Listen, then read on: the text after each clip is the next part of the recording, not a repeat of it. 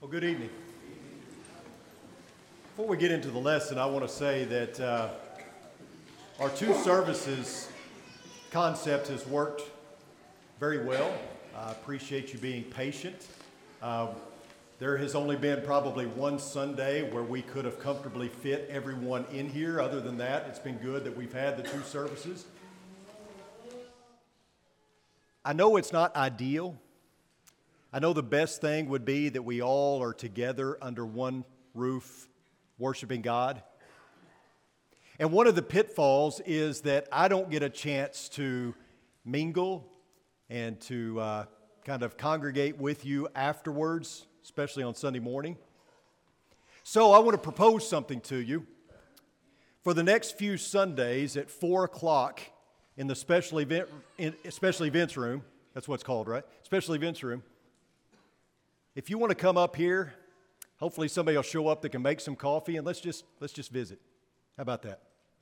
We are a growing congregation, and I want to keep up with people. I want to get time to talk with you, and I don't always get that opportunity. So if you feel like you want to, show up at 4 o'clock, a little bit earlier, and we'll sit in the family center in the special events room, and we'll talk and get to know each other a little better. And not just me, maybe, the rest of you get to know each other a little better as well.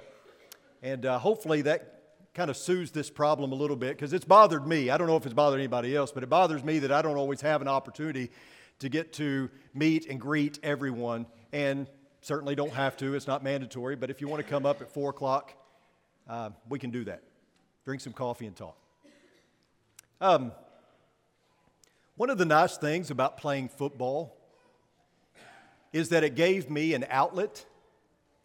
I was going through some difficult times. My mother and father had divorced when I was a junior in high school. It gave me an opportunity to release some frustration, even some aggression. In fact, the coach agreed that that was a good thing. It was legal. He would get in your face and he would rile you up so that you would go out onto the field and take somebody's head off. Football is all about testosterone and aggression, isn't it? And even though that measures have been taken that, in my belief, have sissified the game, we watch football and we play football for the big hit. That's what we want to see. And football is just a microcosm of our world, really. I had coaches that would use war analogies to associate with football and stepping out onto the field of battle. They would say things like soldiers going into battle or putting on the armor, meaning your shoulder pads and your helmet and all those things. The offensive line versus the defensive line is called the battle in the trenches, right? And I had coaches would say, "This is war, men," and I would think, not really. Now, my grandfather fought in World War II. I think he'd beg to differ. But this is a microcosm of our world. Life is a competition. Second place is the first loser. You better look out for yourself. You better assert your will. You better dominate. I'm not leading that, so you better not put it up there, Luke. This is our world, right? You do everything you can to oppose your will and to impose your will and dominate, because that's what it's all about, and that's how you win. That's how you get ahead. The meek don't score touchdowns. The meek don't win games. But here's the deal. The world has it all wrong. And hopefully if you didn't get anything out of the message this morning, you got that. The world has it all wrong. The world doesn't understand meekness. And by the way, many Christians don't either. Meekness may not lead to success on the football field, but that's all right, because we're involved in something much bigger than a game, right? When it comes to the game of life, only the meek will win. We looked at Psalm 37 this morning. Let's go back to it. Psalm 37, starting in verse 7. Now, we said this is a song. It's a song whose message is evil will not win. That's the basic premise of this song. That's what this song is all about, and that's why it's so important to Israel. It was important for them to remind each other that someday evil will be vanquished. And guess who will be left? When the evil is wiped out, guess who will be left standing? The meek. Be still before the Lord and wait patiently for Him. Fret not yourself over the one who prospers in his way, over the man who carries out evil devices. Refrain from anger and forsake wrath. Fret not yourself, it tends only to evil. For the evildoers shall be cut off, but those who wait for the Lord shall inherit the land. In just a little while the wicked will be no more. Though you look carefully at his place, he will not be there. But the meek shall inherit the land and delight themselves in abundant peace. I want you to notice some key phrases here. Do not fret. Trust in the Lord and do good. Commit your way to the Lord. Be still before the Lord and wait patiently for Him. Refrain from anger and forsake wrath. Why? Why shouldn't we worry? Why shouldn't we fret? Why shouldn't we take matters into our own hands? Why commit to the Lord? Because in just a little while, the wicked will be no more. And who's going to be left? Yeah, the meek. Those who trust in the Lord and do good. They're going to inherit the land. What land? Well, the land that was promised to them. Verse 29, the righteous shall inherit the land and dwell upon it forever. The Israelites are singing to remind themselves that God's got this. This is a hymn of encouragement. There were times in the life of the Israelites that seemed as though death, evil was winning. And there are times when it seems that way for us. There are times when we are tempted to take matters into our own hands. There are times when we want to seek justice. We want to seek retribution. And so we want to impose our will and we want to enact justice and wrath. And God says that's not your responsibility. That's not what you're supposed to do. That doesn't mean you have to be a pacifist. It just means the realm of justice and wrath, that's my part. And someday all evil will be vanquished. Someday, all that's going to be left are the true followers of Christ. Anger often leads to ungodliness. When you get angry, you typically do things that are unrighteous, unholy. And so that's why God says, leave the anger and the wrath and all of that to me. That's my business. That's my realm. You simply delight yourself in the Lord and do good. Now, like we said this morning, the long haul view is in mind here. So we've got to look at the bigger picture, right? That's what's being sold to the Israelites, and that's what's got to be sold to us. That's what we've got to buy into. The long haul view is in mind.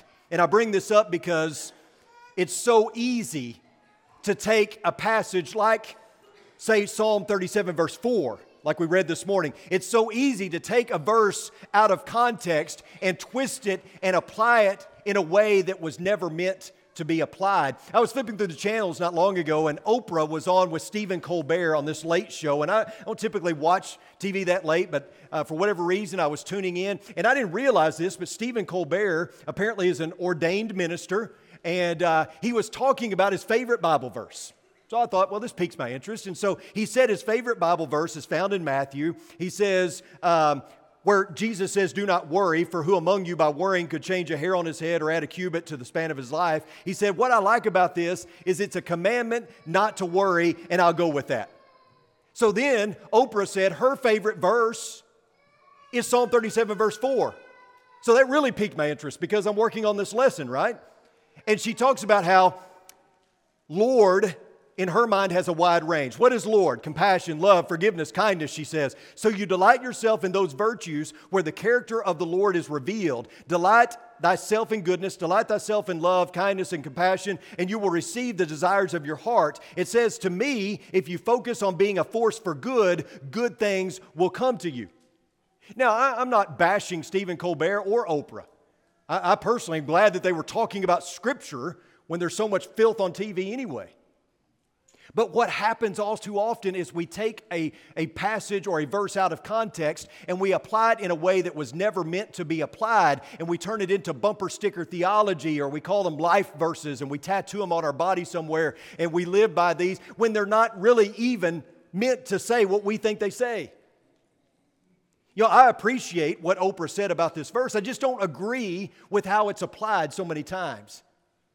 This is not about giving you the desires of your heart. This is not about prosperity in a physical sense. This was for these Israelites to sing, to remind them that God has got this. Let Him be in control. Let Him be in charge. It was about future glory. There's a long haul view in mind here. These things weren't going to happen immediately. They weren't going to happen the next day. But in the end, they weren't to fret because they would win. Now, Who is the enemy that God would defeat? Who is David referencing? Who's the wicked that David references here? We don't get a proper name, do we? Now, I think there's a reason for that. I think the reason we don't get a proper name is because maybe God in His infinite wisdom wanted us to maybe apply this to our own lives as well. To take the principle and apply it to our lives. You know, I like country music, and there's a country song, I think it's by Rascal Flatts, called Backwards.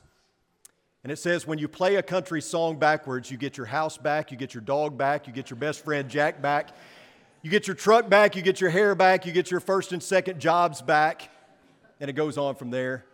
Of course, it's making fun of how so many country songs lament how I lost my job, I lost my wife or my girlfriend, I lost my dog. Why do you think country songs resonate with people? Why do you think that message so often resonates with people? Well, because, it's real life. So many people can relate to that. It's not specific. It doesn't name a person or a proper name specifically. And maybe that's so that we can relate. And maybe that's why David didn't mention a proper name himself. In His infinite wisdom, God knew that he had more than the Israelites in mind. Look at verse 11. But the meek shall inherit the land and delight themselves in abundant peace. Now, we already know that Psalm 37 is where Jesus pulled from when He mentioned the Beatitudes in Matthew 5 and 5. So obviously, our Lord meant there to be application beyond just the Israelites. But do you know what the Hebrew word for meek is? You know what the Hebrew word for meek is in verse 11 of Psalm 37? It's the word anav. And you know what anav means? It means poor. It means afflicted. It means humble. As we said this morning, meekness presupposes an enemy. Meekness assumes that there will be adversity or opposition. Meekness doesn't really exist in the absence of affliction. It's an attitude, it's an orientation towards the adversity that is going on around a person. You see, we often hear people say, meekness isn't weakness, but you know what? The meek are often weak. We see it here. Verse 14, the wicked draw the sword and bend their bows to bring down the poor and needy, to slay those whose way is upright. Who were the needy? The Anav. They were the poor, they were the needy. In fact, Anav can mean those things as well, right? We already said it means a poor and afflicted. It can mean needy as well. We talked about this morning. We read the story of Gideon going into battle, being outnumbered 450 to 1 and slaying the Midianites. We read about Joshua killing all the ites, right? And we hear about, David destroying Goliath and lopping off his head. And we think, I want to be that. I want to be Joshua. I want to be David. I want to be Gideon. I want to be the superhero. When in reality, if you were living in that time, that's probably not who you'd be. That wouldn't be who you'd be. You'd be standing on the sidelines. You'd be Joe Israelite, as Sam called him in our podcast. That's who you would be. You'd just be average Joe standing on the sidelines. You would be the one that's poor and afflicted and needy, the one who is being mocked and taunted by Goliath or whatever the situation may be. You would be the one standing off to the side. The truth of the matter is, sometimes there's nothing you can do. The truth of the matter is, sometimes you're afflicted, sometimes you're poor and needy, and what do you do in those times? Here's what you don't do. Refrain from anger and forsake wrath. Fret not yourself, it tends only to evil, for the evildoer shall be cut off, but those who wait for the Lord shall inherit the land. Israel is cautioned to not take matters into their own hands, because that leads to acting in ways that is unrighteous and unholy. Plus, God's handling it, and He didn't need their help. He doesn't need our help. He's got this. I love verses 12 and 13. The wicked plots against the righteous and gnashes his teeth at him, but the Lord laughs at the wicked, for He sees that his day is coming. The wicked, the evil, they come up with all these schemes and plans and strategies and how they're going to defeat the good. And you know what God does? He laughs. It's humorous to Him. You know why? Because He knows how this is going to turn out. Spoiler alert, He wins, right? In the end, He wins, which means the Anav win. The poor the needy, the afflicted. It's kind of like when Blake and Jake pick on me all day. I just laugh because I know they're going to get theirs. Actually, that's not true. We all just pick on Brianna. But notice how God's people are to respond. Wait for the Lord and keep His way, and He will exalt you to inherit the land. You will look on. You will look on when the wicked are cut off. So that's it? I mean, wait, really? That's all that's involved here is I just sit and wait? I mean, that sounds so passive. No, that's faithful. It's not passive. That's faithfulness. That's trusting. That's meek. And here's why that works. Turn away from evil and do good, verse 27, so you shall dwell forever. For the Lord loves justice. He will not forsake His saints. They are preserved forever. But the children of the wicked shall be cut off. The righteous shall inherit the land and dwell upon it forever. Both parties have a job to do. Our job is to do good and trust in the Lord. Our job is not justice. And justice isn't just about punishment. Justice doesn't only pertain to the wicked. It also pertains to lifting up the righteous. We wait for justice and the wicked to be cut off, but we also wait for justice so that the righteous will be exalted.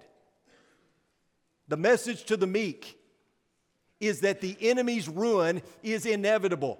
The wicked will not prevail. The affliction will not go on forever. The Anav will not be defeated. It may seem like the wicked are winning right here, right now, but they're not. Because in the end, all evil will be vanquished, and you know who will be left? Are you keeping up? The meek, the Anav. Fret not yourself because of evildoers. Be not envious of wrongdoers, for they will soon fade like the grass and wither like the green herb. Trust in the Lord and do good. Dwell in the land and befriend faithfulness. Delight yourself in the Lord, and He will give you the desires of your heart. Commit your way to the Lord. Trust in Him, and He will act. He will bring forth your righteousness as the light and your justice as the noonday. Be still before the Lord and wait patiently for Him. Fret not yourself over the one who prospers in his way, over the man who carries out evil desires. This hymn reminds me of another hymn. Maybe it does you too. I'd like to sing that other hymn. Clyde's going to lead it for us, at least the first and last verse. Pay attention to the words as the Anav. Listen as Clyde and we all sing.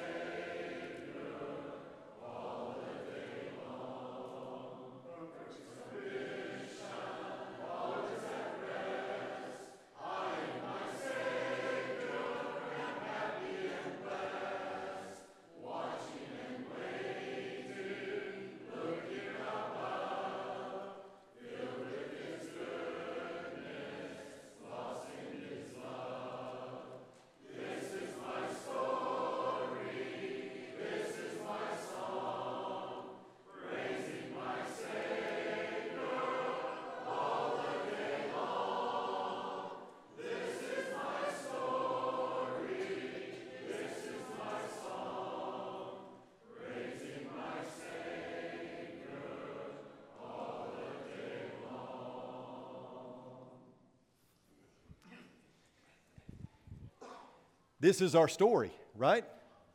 Israel's story is our story. The Anav is us, the meek, right? A foretaste of glory divine, perfect submission, watching and waiting, filled with goodness. We wait patiently. We allow God to work. We do good. I see the similarities, don't you? This hymn is not all that different than the one that was sung by the Israelites. Their song is our song. Their story is our stories. And ours may have a different tune and a little bit of different tone to it, but the song is the same. We are the anav. We are the poor, the afflicted, the needy, because we have an enemy, do we not? What is the name of our enemy? Well, some people call it death. Some people call it sickness. And it's easy to look at death and sickness in our world today and assume that the enemy is winning. Every time we pass a funeral procession, it's easy to say, well, death claimed another victory. Every time we drive by a cemetery, it's easy to say, well, death wins again. We even use it in our language. We say something like, well, yeah, Alzheimer's what got him in the end. No, Alzheimer's didn't get him. Death did not win. Well, they lost their battle with cancer. No, they didn't. The anav never lose. They don't lose their battle with cancer or Alzheimer's or Parkinson's or whatever the sickness may be, whether they're a victim of a mass shooting or the victim of some sort of natural disaster. The anav always win because we are on God's side, because God always comes through. We want the people who do evil in our world to pay. We want death to be rid of completely forever, and it will be someday. Someday all evil will be vanquished, the curse will be lifted, and the anav will live in the land forever with their God forever. Commit your way to the Lord. Trust in Him, and He will act. He will bring forth your righteousness as the light and your justice as the noonday. Be still before the Lord and wait patiently for Him. Fret not yourself over the one who prospers in his way, over the man who carries out evil devices. Refrain from anger and forsake wrath. Fret not yourself. It tends only to evil, for the evildoers shall be cut off, but those who wait for the Lord shall inherit the land. We are the anav. Their story is our story. This is our hymn. The salvation of the righteous is from the Lord. He is their stronghold in the time of trouble. The Lord helps them and delivers them. He delivers them from the wicked and saves them because they take refuge in Him. And anything that God says, you can take it to the bank, right? Because it's going to happen. The sting of sin is death, and the power of sin is the law. But thanks be to God who gives us the victory through our Lord Jesus Christ. Who shall separate us from the love of Christ? Shall tribulation or distress or persecution or famine or nakedness or danger or sword? As it is written, for your sake we are being killed all day long. We are regarded as sheep to be slaughtered. No, in all these things we are more than conquerors through Him who loved us. Look. My fellow anav, I know it seems like the wicked are winning. I know it seems like death is in control. I know it seems like the enemy is the victor. But hear me out. It will not always be this way.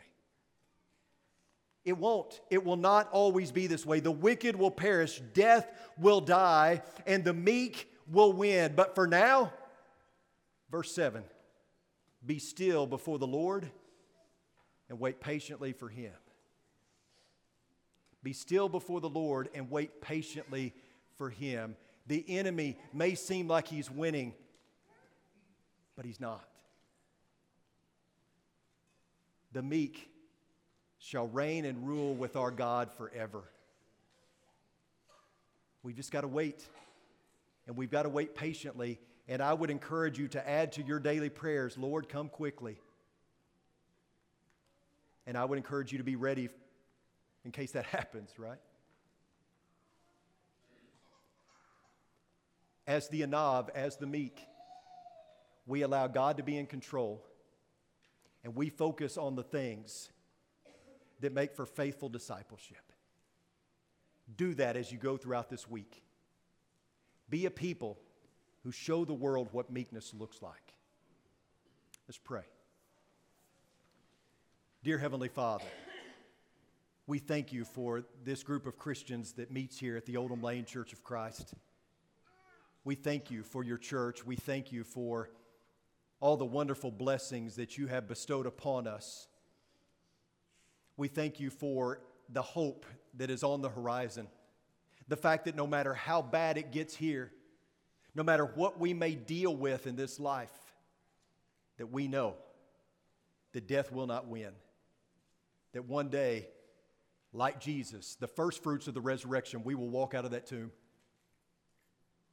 That we have so much hope that evil will not win, that death will be defeated, and that we will spend eternity with our Heavenly Father. God, help us to wait patiently.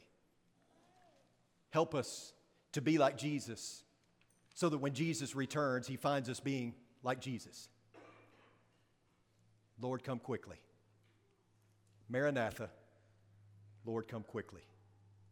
It's in your Son's precious name we pray. Amen.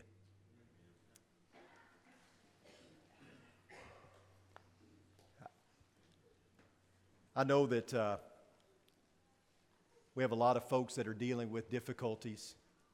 And I know there are a lot of folks that we don't even know what your difficulty is. And that's okay. If you want to keep that close to you, that's fine. But if you want some help, if you want the prayers of this church family, if you need to get back on track, if you need to take that step in baptism and begin a daily walk with God, whatever your need is, meet the need. Don't leave here tonight without being right with God. If we can help you, why don't you come while we stand and sing?